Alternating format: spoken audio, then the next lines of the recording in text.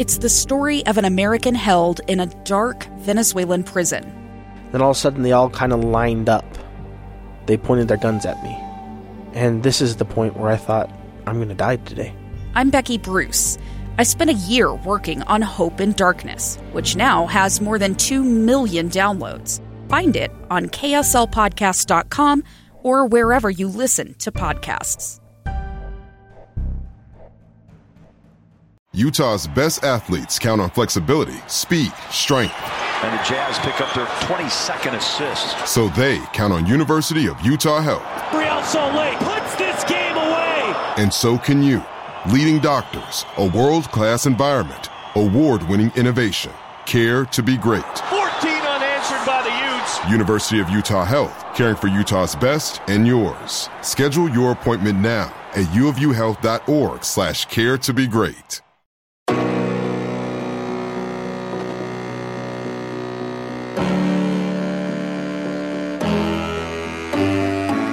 Fans, welcome in. This is the Crimson Corner Podcast, and it's always powered by KSLSports.com. I'm your host and Utes Insider, Trevor Allen. I've got a jam-packed show for you guys today, and I know you're probably asking yourself, well, what is there to talk about? Utah isn't playing football in the fall, and we don't know when they're going to be playing, and we also don't know anything about college basketball at this point. Well, there's still a lot to talk about. There's a lot going on out on the recruiting trails. There's also a lot going on around college football as far as some of the news, some of the reports that are coming out, and then also I've got some thoughts on some of the recent goings-on around college football regarding the Big Ten and the Pac-12. And then on top of that, we're going to be doing something fun whenever we do an episode. Since it is during the football season, technically, we can go back into the archives and talk about some of the games on this day in Utah football history. So we'll have that for you coming up as well. So it's always great to have you guys aboard. Again, you guys can follow me on Twitter at Trevor A. Sports. You can also follow KSL Sports on Facebook, Twitter, and Instagram at KSL Sports. And then if you want to follow me on Instagram as well, I'm at Trevor Allen KSL. I'm starting to post a little bit more on that Instagram account. Still getting used to it. I'm more of a Twitter guy. And I don't really post on Facebook. I more just follow the news that goes on as well. But Twitter's my number one source for social media. I still haven't gotten into TikTok yet. I don't know if you guys have yet, but I've heard great things. But I don't know if I'm ready to dip my toes in the TikTok waters yet. But for sure, trying to get more into Instagram. I've never really just taken pictures. I mean, that's one of the things for me. I've always left that up to my wife. But now, once we get back into sports, especially for Utah football, I'll be posting more on Instagram. So first, let's talk about some of the recruiting that's going on for the Utes. They just picked up a big-time commitment in 4-star linebacker Mason Tufaga. He's a kid out of St. Louis High School in Honolulu, Hawaii, and he's a really legit linebacker. He is the number 2 prospect in the entire state of Hawaii, the 11th ranked linebacker as far as the inside linebackers in the country, and the number 278 prospect overall, according to the 24/7 Sports composite. He's 6'1", 210 pounds, announced his commitment verbally to Utah on Monday on Twitter. You guys can read more about him over at KSLSports.com, but just having watched this film, this kid is a hard hitter. He's very quick off the ball. He can run up to the line. He's really good at reading cadences and then getting into the backfield. I haven't really seen much of his hands because his film did not show any picks, at least his most recent film. But he's a kid who is, quite frankly, being compared to former Ute Pita Tamoipenu, which is a really good comparison because he had a great career at Utah. If he can pan out to be as good or better than Pita Tamoipenu, he's going to have a great career at Utah. The primary recruiter was defensive line coach Lewis Powell, with secondary recruiter was linebacker coach Colton Swan, which Colton Swan has done a tremendous job in his short time at Utah as far as going out and finding some really good recruits. He joins Trey Reynolds and Jonah Ellis as other linebackers that have signed with Utah in the 2021 class.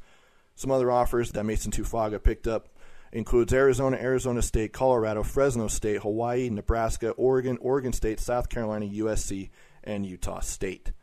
and that now makes 9 verbal commitments in the 2021 class. And the second 4-star player he joins, Peter Costelli, the quarterback out of Mission Viejo, as the other 4-star recruit for Utah. And then the other recruits that are all 3 stars, verbal commitments in the 2021 class, is running back Ricky Parks, defensive tackle Tavita Fotu, who is a Snow College transfer, Trey Reynolds, as I mentioned, offensive lineman Koli Feu, wideout Demikio Nathan, D-end Fulami Puha, and obviously Jonah Ellis that I just mentioned earlier as well.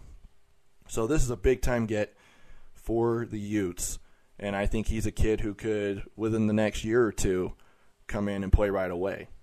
It's a little bit harder playing as a linebacker at Utah because they mainly play nickel. There are times where they'll go into the 4-3 and have 3 linebackers, but a lot of the time they usually just go 2 linebackers, so that, you know, we all know Devin Lloyd was going to be projected to be the starter at the 1 linebacker spot. Now the other one was to be determined. You have Andrew Mataafa as an option, Nephi Sewell, Sione Lund. Those are guys that are options for Utah at that other linebacker spot, but obviously Devin Lloyd being the main guy at the linebacker position for the Utes whenever they play. And then on Tuesday was when coaches in college football could officially contact prospects from the 2022 class. Now, I know that they've already talked to them. They've already given them offers and things like that, but this is when they can officially talk to them. I don't know about the rules. It's kind of confusing to me that they can officially talk to them, but they've already received offers from, you know, a year ago and things like that. So if you guys go over to KSLSports.com, I give the entire layout of all of the 2022 recruits that Utah has offered to this point. Now, on this podcast, I'm only going to go over the local recruits that are from the state of Utah because there's way too many of them from out of state, but I did list those in the story over at KSLSports.com. So just quickly going through the 2022 recruiting class that Utah is going after from within the state of Utah. And that way you guys can kind of keep an eye on them, especially since they are playing football at the high school level here in Utah. They're already going into their 4th week. So the first one that stands out is Darius Clemens. He's a kid from Portland, Oregon, who transferred to Pleasant Grove. He is a wide receiver. He is already being contacted by Boise State and UCLA on the 1st of September, which was on Tuesday. He already picked up an offer from Utah on April 15th of this year, according to his Twitter account. He is a 4-star prospect. He is ranked number 1 in the state of Utah and the 17th ranked wide receiver in the country. He has picked up 25 offers, and many of them are Power 5 programs. And then you have another wide receiver, Luke Hyde, who is from Woods Cross. He's a kid who is kind of under the radar a little bit, but Utah came early to the table as far as giving him an offer. They offered him on October 10th, 2019. And this is a kid who's in the 2022 class. He is a 3-star prospect, number 8 in the state of Utah. Right now, Utah is his only official offer, but he is picking up interest from BYU, Cal, and Northwestern, as well as Stanford and Utah State. And then here's one that a lot of Ute fans should keep their eyes on. George Miley. He is a guard from Bingham High School. He has tweeted one official offer that he picked up on the 1st, which came from the UCLA Bruins. He's also picked up a lot of interest from many programs on the West Coast. On June 19th, 2019, Miley picked up his first Division I offer, and that came from the University of Utah. Other schools that have sent offers to this 3-star prospect, he's also a 4-star prospect according to just 24/7 Sports, but with the 24/7 Sports composite, so there's a difference. There's just 24/7 Sports where their analysts rank them, and then you have the 24/7 Sports composite, which is everyone together. Miley has picked up offers from USC, the Cornhuskers, Oregon, UCLA, Utah State, and Northwestern. Now, according to 24/7 Sports, Miley is warm, and I'm doing that quote-unquote, to USC and Utah, which means he's interested in those 2 schools as of right now. And then another one who is a guard at Bingham, Waylon Lapuaho. To this point, he's only picked up one offer, and that's from Utah. He has not received a rating yet from 24/7 Sports Composite, but 24/7 Sports has given him a 3-star rating. He has tweeted graphics that were sent from schools of interest from the 1st of September from Boise State and Cal. He did get his offer from Utah recently on June 27th, 2020. Now, here's another one to keep an eye on, and I think that this one's almost a lock to watch him to see how good he is. Lander Barton, he is an outside linebacker from Brighton. He is the younger brother of Jackson and Cody. He's getting a lot of attention from big-time programs. He is a 4-star prospect that is ranked number 3 in the state, 25th ranked linebacker as far as the outside linebackers in the entire country. His offer from Utah came on January 7th, 2020. His other offers include Arizona State, as well as Nebraska, Oregon, Stanford, Washington, and Northwestern. And Colorado recently sent in their offer on the 1st of September. Now, having watched him a little bit, I think that his ceiling is very high. And you're wondering how high because Jackson had a great career at Utah playing on the offensive line, and Cody is now in the NFL. Both of them are in the NFL. Jackson was on the Kansas City Chiefs roster when they won the Super Bowl. He was drafted, I think, 7th round. Was taken by the Colts and then moved over to the Chiefs, I think was on their active roster, but he could be on their roster again this year. We'll see what happens. But Cody Barton was taken in the 3rd round of the draft, and he already had a really good first year with the Seattle Seahawks. Now, just early on, again, we're in 2020. Lander Barton's a 2022 prospect. I think he could be better than Cody. And that really says something. He's a kid who can fly to the ball, and he is physical. He's got the Barton genes for sure. And so I think that basically I would be surprised if he does not go to Utah and follow in his brother's footsteps. And then a guy from American Fork High School, he's a tight end, Noah Moyaki. He has verbally committed to BYU, and he did that on April 14th, 2019. He's a 3-star prospect, ranked number 5 in the state, and 39th ranked linebacker, and that's what he's actually going to go with in college, is being an outside linebacker. Also plays tight end for the Cavemen. Utah was his 2nd Division I offer, which was sent to him on April 15th, so the day after he verbally committed to BYU.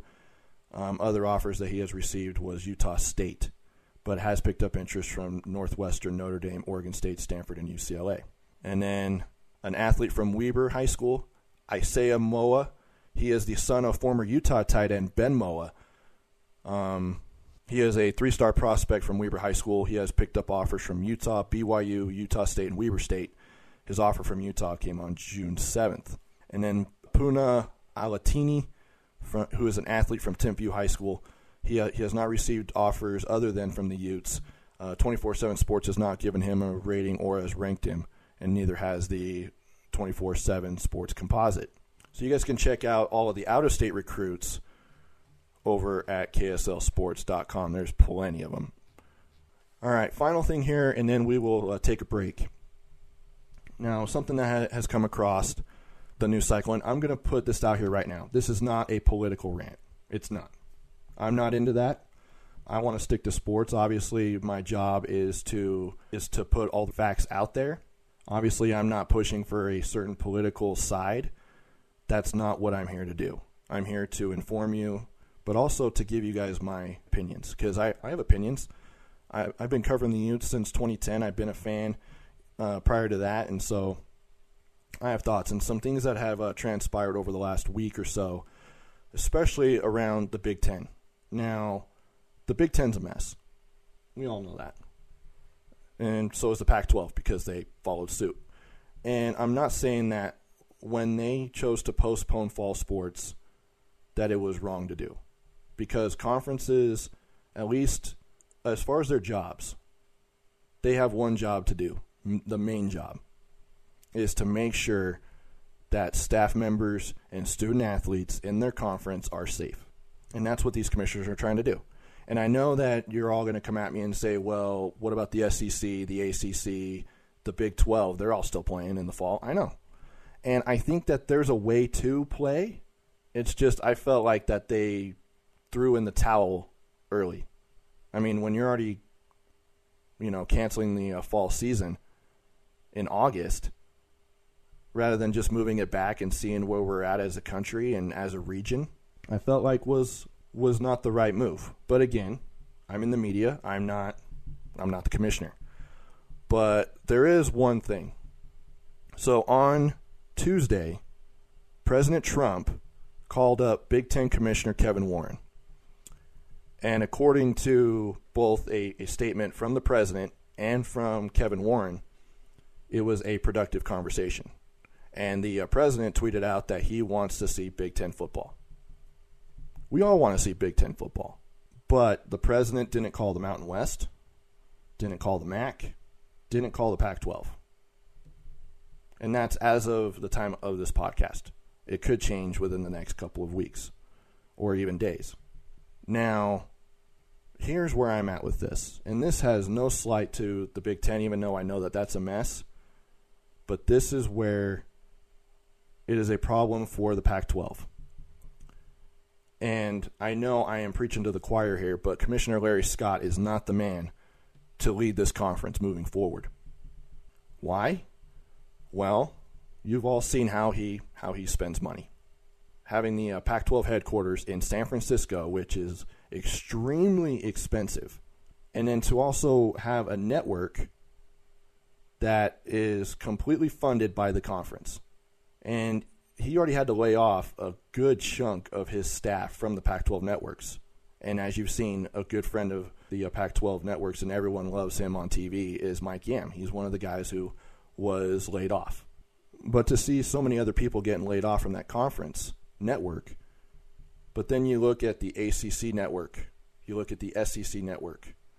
Who runs those networks? ESPN does. Why couldn't you come up with some kind of network that teamed up with either Fox Sports, CBS, ESPN? Instead, you had to go do your own thing. So that's the first thing. And that's not even, that's just stating the obvious.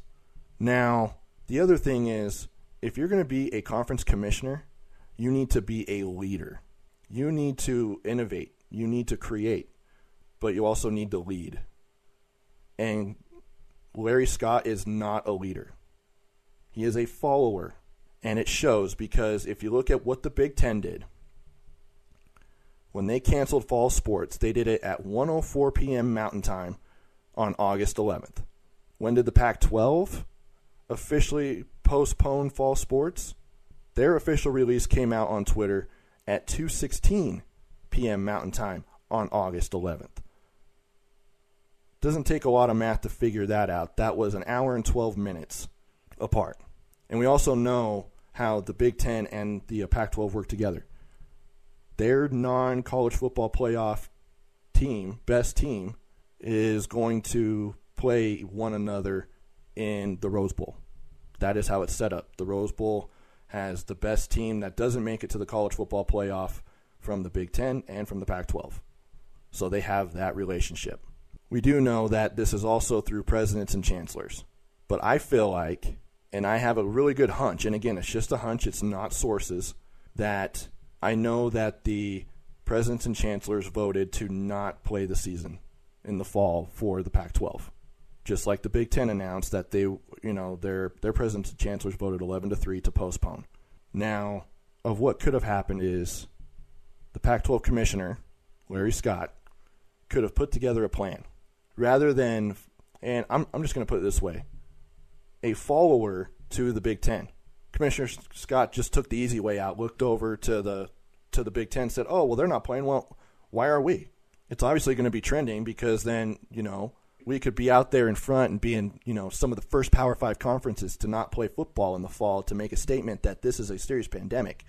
While it is a serious pandemic, you're still seeing protocols being put in place for the SEC, the Big 12, and the ACC. You're not seeing that from the Pac-12. They're not going to follow suit. They're still going forward with a football season. And then you look at the Big Ten potentially playing towards the end of November. And then the Pac-12 is like, oh, well, we got to think of something too. We can't be the only Power 5 conference that isn't going to play. Come on now. If you're going to lead this conference, lead. If you want to be the commissioner of this conference, be the commissioner of this conference and lead this conference. Commissioner Scott's far from that. And his contract is up in 2022, and I hope, and it sounds like, he will not be getting a new contract. And I know that Pac-12 fans will be thrilled if that happens because he has cut so many people. Yet again, I know he's cut his own salary, but the guy is making, $5 million a year? which is one of the highest paid commissioners in all of college sports. And you've also seen some of the reports out there that he hasn't paid loans from when he first moved to San Francisco to buy a really nice house. When he became the commissioner in 2009, he's not the man for the job. Find somebody else, and I hope that the presidents, ADs, chancellors will all feel the same way. And I've had him on the podcast. It wasn't to talk about problems going on in the conference, because he probably would not agree to come on. He came on because it was the 10-year anniversary of conference realignment, when Utah officially took the invitation to join the Pac-10, leaving the Mountain West Conference. So that's all I got to say, is that don't follow the Big Ten. Do your own thing. If you feel like that you can put together a plan that is well thought out, that will keep student athletes safe. I even put a plan on, and I talked about it on this podcast. I mean, it's not probably the end answer, but I think it's a start. But I feel like Commissioner Scott didn't even do that. So those are my thoughts. Something that we're going to be doing that's going to be really, really fun, because I know that this Thursday, which marks the 3rd of September, which was supposed to be Utah-BYU. I know that that's going to be a tough day for Ute fans. It'll be a tough day for me, because I wish I was going to be up at Rice-Eccles Stadium covering the game. Heck, even if we weren't going to have this game, I was hoping to be covering a game on the 26th, but that's not going to happen. But we're going to do the next best thing. So recently, I've been going through my storage room. You know, in quarantine, you're doing things on your honey-do list that you normally wouldn't be doing unless there's a pandemic or if you're really bored. And working in sports, you're never really bored, except during a pandemic. And I'm not really bored anyway, but I do have to have days off, and when you can't go out and do anything, you really just start cleaning out storage rooms and garages and sheds and all that stuff. So that's what I've been doing. Now, when I was looking through some stuff, I found the last college football game to ever be made, NCAA 14. And it's for Xbox 360, which I still own. It doesn't work that great, but it still works, and I can still play the game. So I've been playing that for the last little while. And somebody decided, just some random person, decided to go through all of the FBS schools and update the rosters to have the 2020 players that you're able to download and play with on NCAA 14.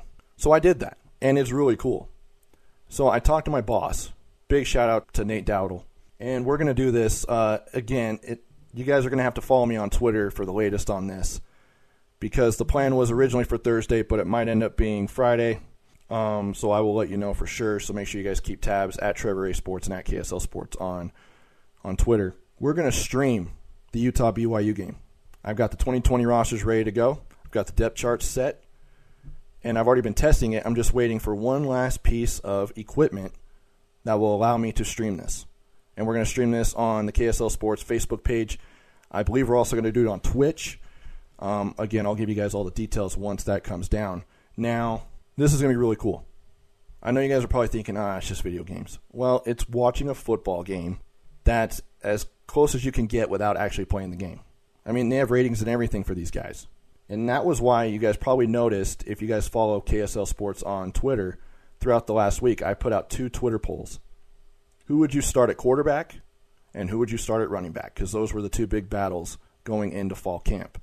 And the winner of those polls are going to be starting for Utah when they play BYU on this stream. So Jake Bentley will get the start at quarterback. Jordan Wilmore is going to get the start at running back. Now, I'm going to be doing this every single week.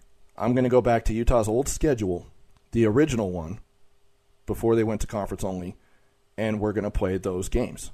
Now, the problem is I cannot change the Pac-12 schedule on Dynasty mode. Whoever was slated for Utah's schedule in 2013 in conference play, that's who is going to be on this schedule.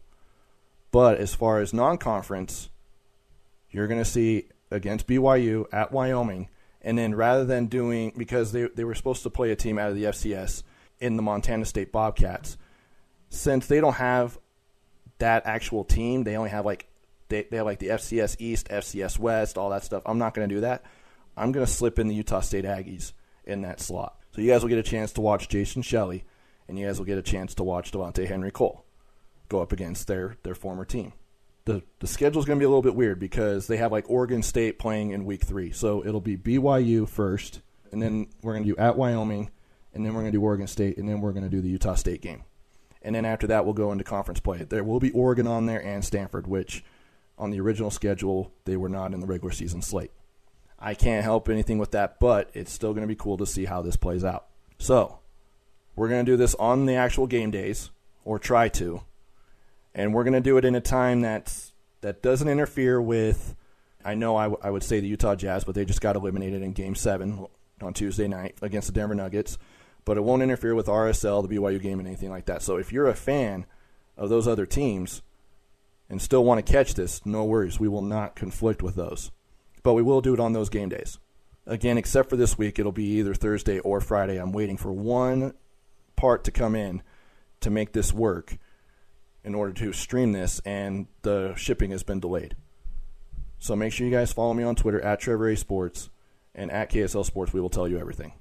All right, we're going to take a break. When we come back, there's some college basketball news out there about potentially starting around the end of November. We'll talk about that and what that means for the Runnin' Utes and also the Pac-12 on the other side. And also something that we're going to be doing every episode is on this day in Utah football history. You're listening to the Crimson Corner Podcast.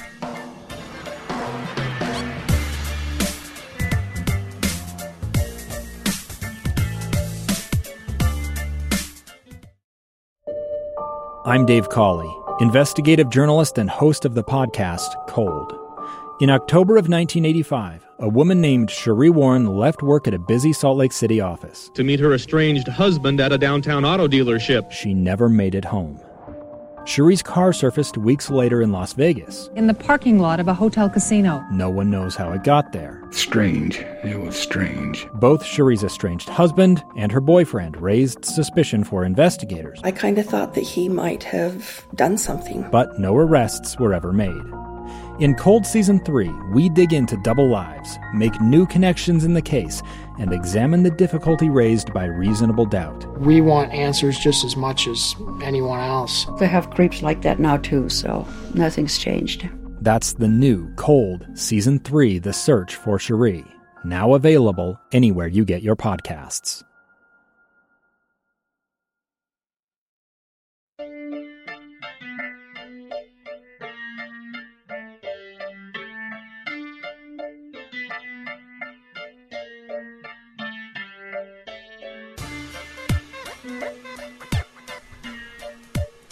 Welcome back in.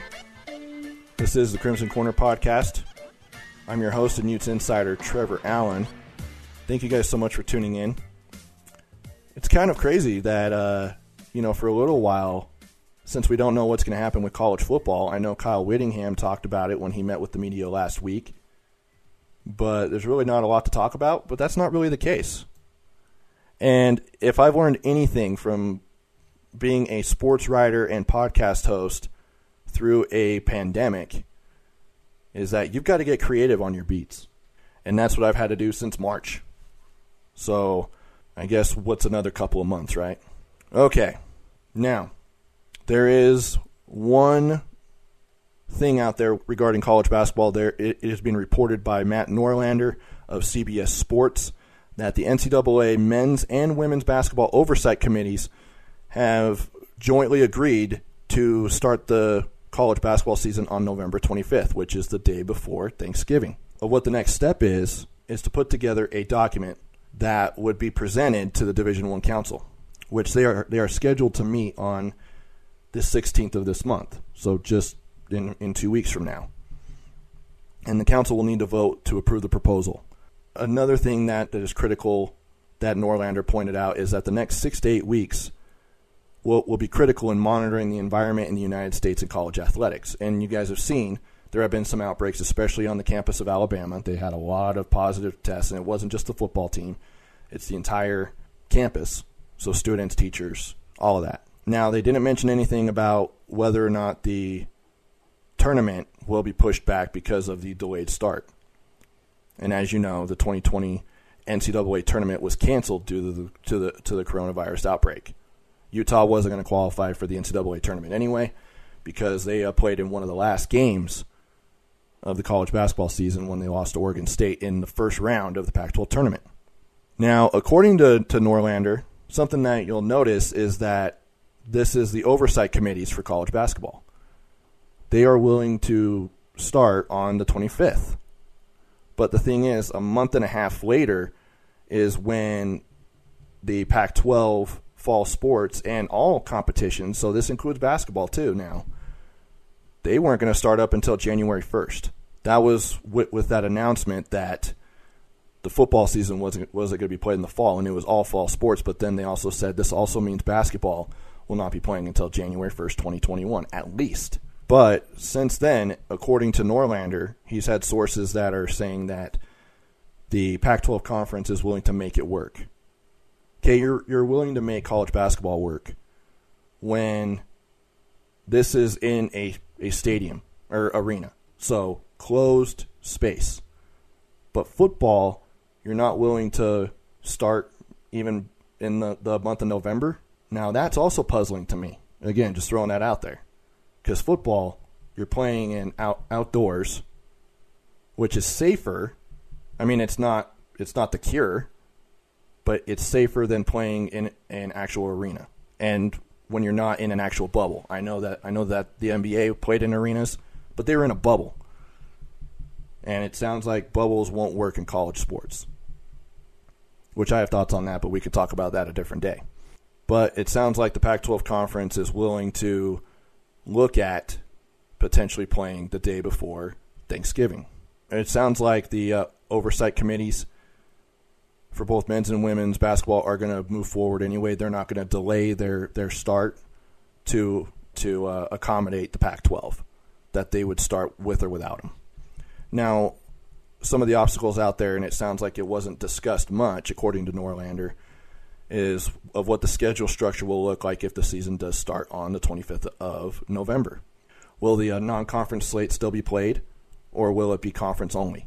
Because when the Pac-12 announced that everything was going to be postponed until January 1st, we were assuming, because that's normally when college basketball's conference play starts, at least for the Pac-12, starts in January. But because they added more conference games last year that was going to begin this year, it was going to start a month earlier. And so maybe you're going to have to scrunch up the schedule, bunch it up, if you're going to play in January and do conference only and not do a non-conference slate. But if you're starting 2 months earlier than what you were thinking, or I guess a month and a half, if you will, that it wasn't going to be, what are you going to do? Are you going to have to scramble now to try and schedule some non-conference games or what? So that'll be, the next month will be interesting and crucial for the future of college basketball. All right, now let's switch gears back to football. On this day in Utah football history, there are 3 games that happened on the 2nd of September. The first one happened 16 years ago in 2004. It was the beginning of a fantastic season. It was when the 2004 Utah football team opened up the season at home against Texas A&M. And this game was not close, just like many of the other games.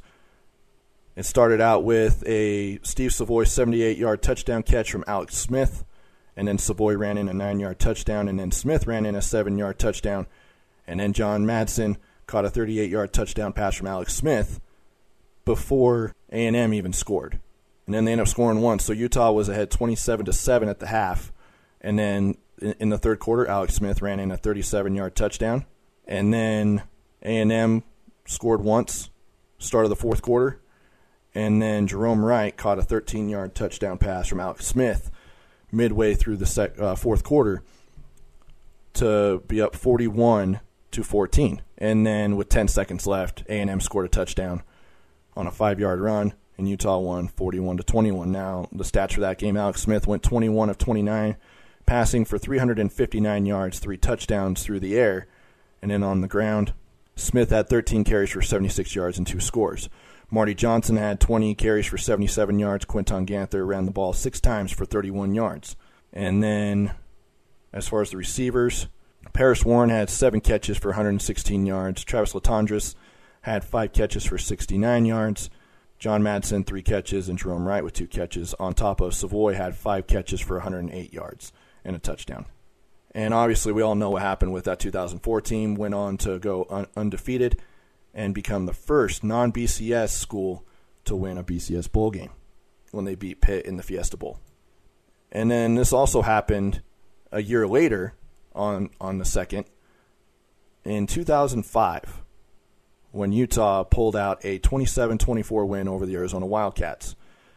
Started out with a field goal by Nick Folk, who went on to play in the NFL, and then a field goal by Dan Beardall for Utah that tied the game at 3. And then midway through the second quarter, Quinton Ganther caught a 47-yard pass from Brian Johnson for a touchdown to put Utah up 10-3 at the half. And then third quarter was both teams put up points. Mike Thomas caught a 13-yard pass for the Arizona Wildcats to tie the game. And then a 59-yard touchdown run from Brent Castile gave the Utes the lead back. And then a 10-point lead after a 45-yard field goal from Dan Beardall. And then this is what kind of put Utah ahead for good, was when Eric Weddle had a 24-yard pick six to put them up 27-10 late in the third quarter. And then just before the third quarter ended, Arizona scored a touchdown to put them within 10, and then with 9 minutes and 23 seconds left, Arizona was able to get one touchdown to pull within 3, but Utah's defense held on to win after that. Johnson finished with 19 of 30 passing for 220 yards and 1 touchdown. Quinton Ganther had 24 carries for 124 yards and then 2 catches for 50 yards and a touchdown. Johnson ran the ball 5 times for 18 yards. Brent Castile, 4 rushes for 74 yards and a touchdown, also 3 catches for 31 yards. And then for that season, Utah went on to win 7 games. They went 7-5 in the first season under Kyle Whittingham as the head coach, and they beat Georgia Tech, the 24th ranked Georgia Tech squad, 38-10 in the Emerald Bowl. And that was when they had Calvin Johnson, Megatron, for the Yellow Jackets. And then the last one, in 2010, Utah hosted Pitt. It was a rematch of the 2004 Fiesta Bowl team just 6 years later, and Utah was taking on a team who came into the game ranked number 15 in the country. It was an overtime win, 27-24. Started out with a Dion Lewis run to put Pitt up in the second quarter to start, early on in the second quarter, and then back-to-back touchdown catches from Jeremy Brooks from Jordan Wynn to put Utah ahead 14-7, and then Joe Phillips kicked a field goal to put them up by 10. And then after 2 field goals from Pitt, one late in the third and one early in the fourth, put them within 4 points. Devontae Christopher caught a 61-yard touchdown pass from Jordan Wynn to put them up by 11. And then Pitt answered with a touchdown and a 2-point conversion as well as a field goal to tie the game. They ended up kicking a 30-yard field goal to tie the game as time expired. And then in overtime, Joe Phillips made a 21-yard field goal to pick up the win. So that's on this day in Utah football history. If you want to look ahead a little bit, in 2015, on the 3rd of September, it will mark 5 years since Utah beat Michigan 24-17 at home to open up the season. All right, now we'll do it for this edition of the Crimson Corner podcast. Thank you guys so much for tuning in. Make sure you guys follow me on Twitter. I'm at Trevor A. Sports and at Trevor Allen KSL on Instagram. And then you can also follow us on Facebook, Twitter, and Instagram at KSL Sports. And until next time, thank you for listening to the Crimson Corner podcast. It's always powered by KSLSports.com.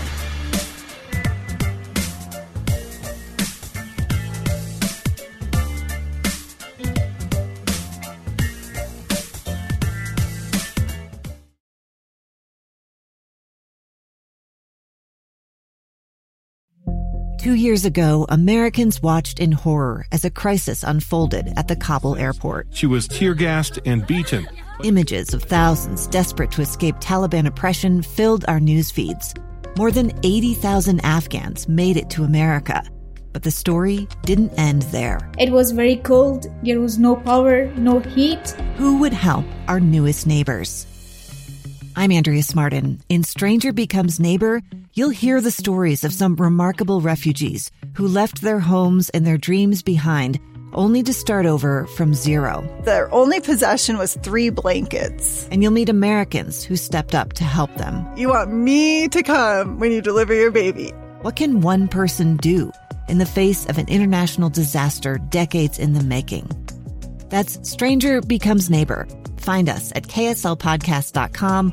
Follow us on Apple Podcasts or anywhere else you listen.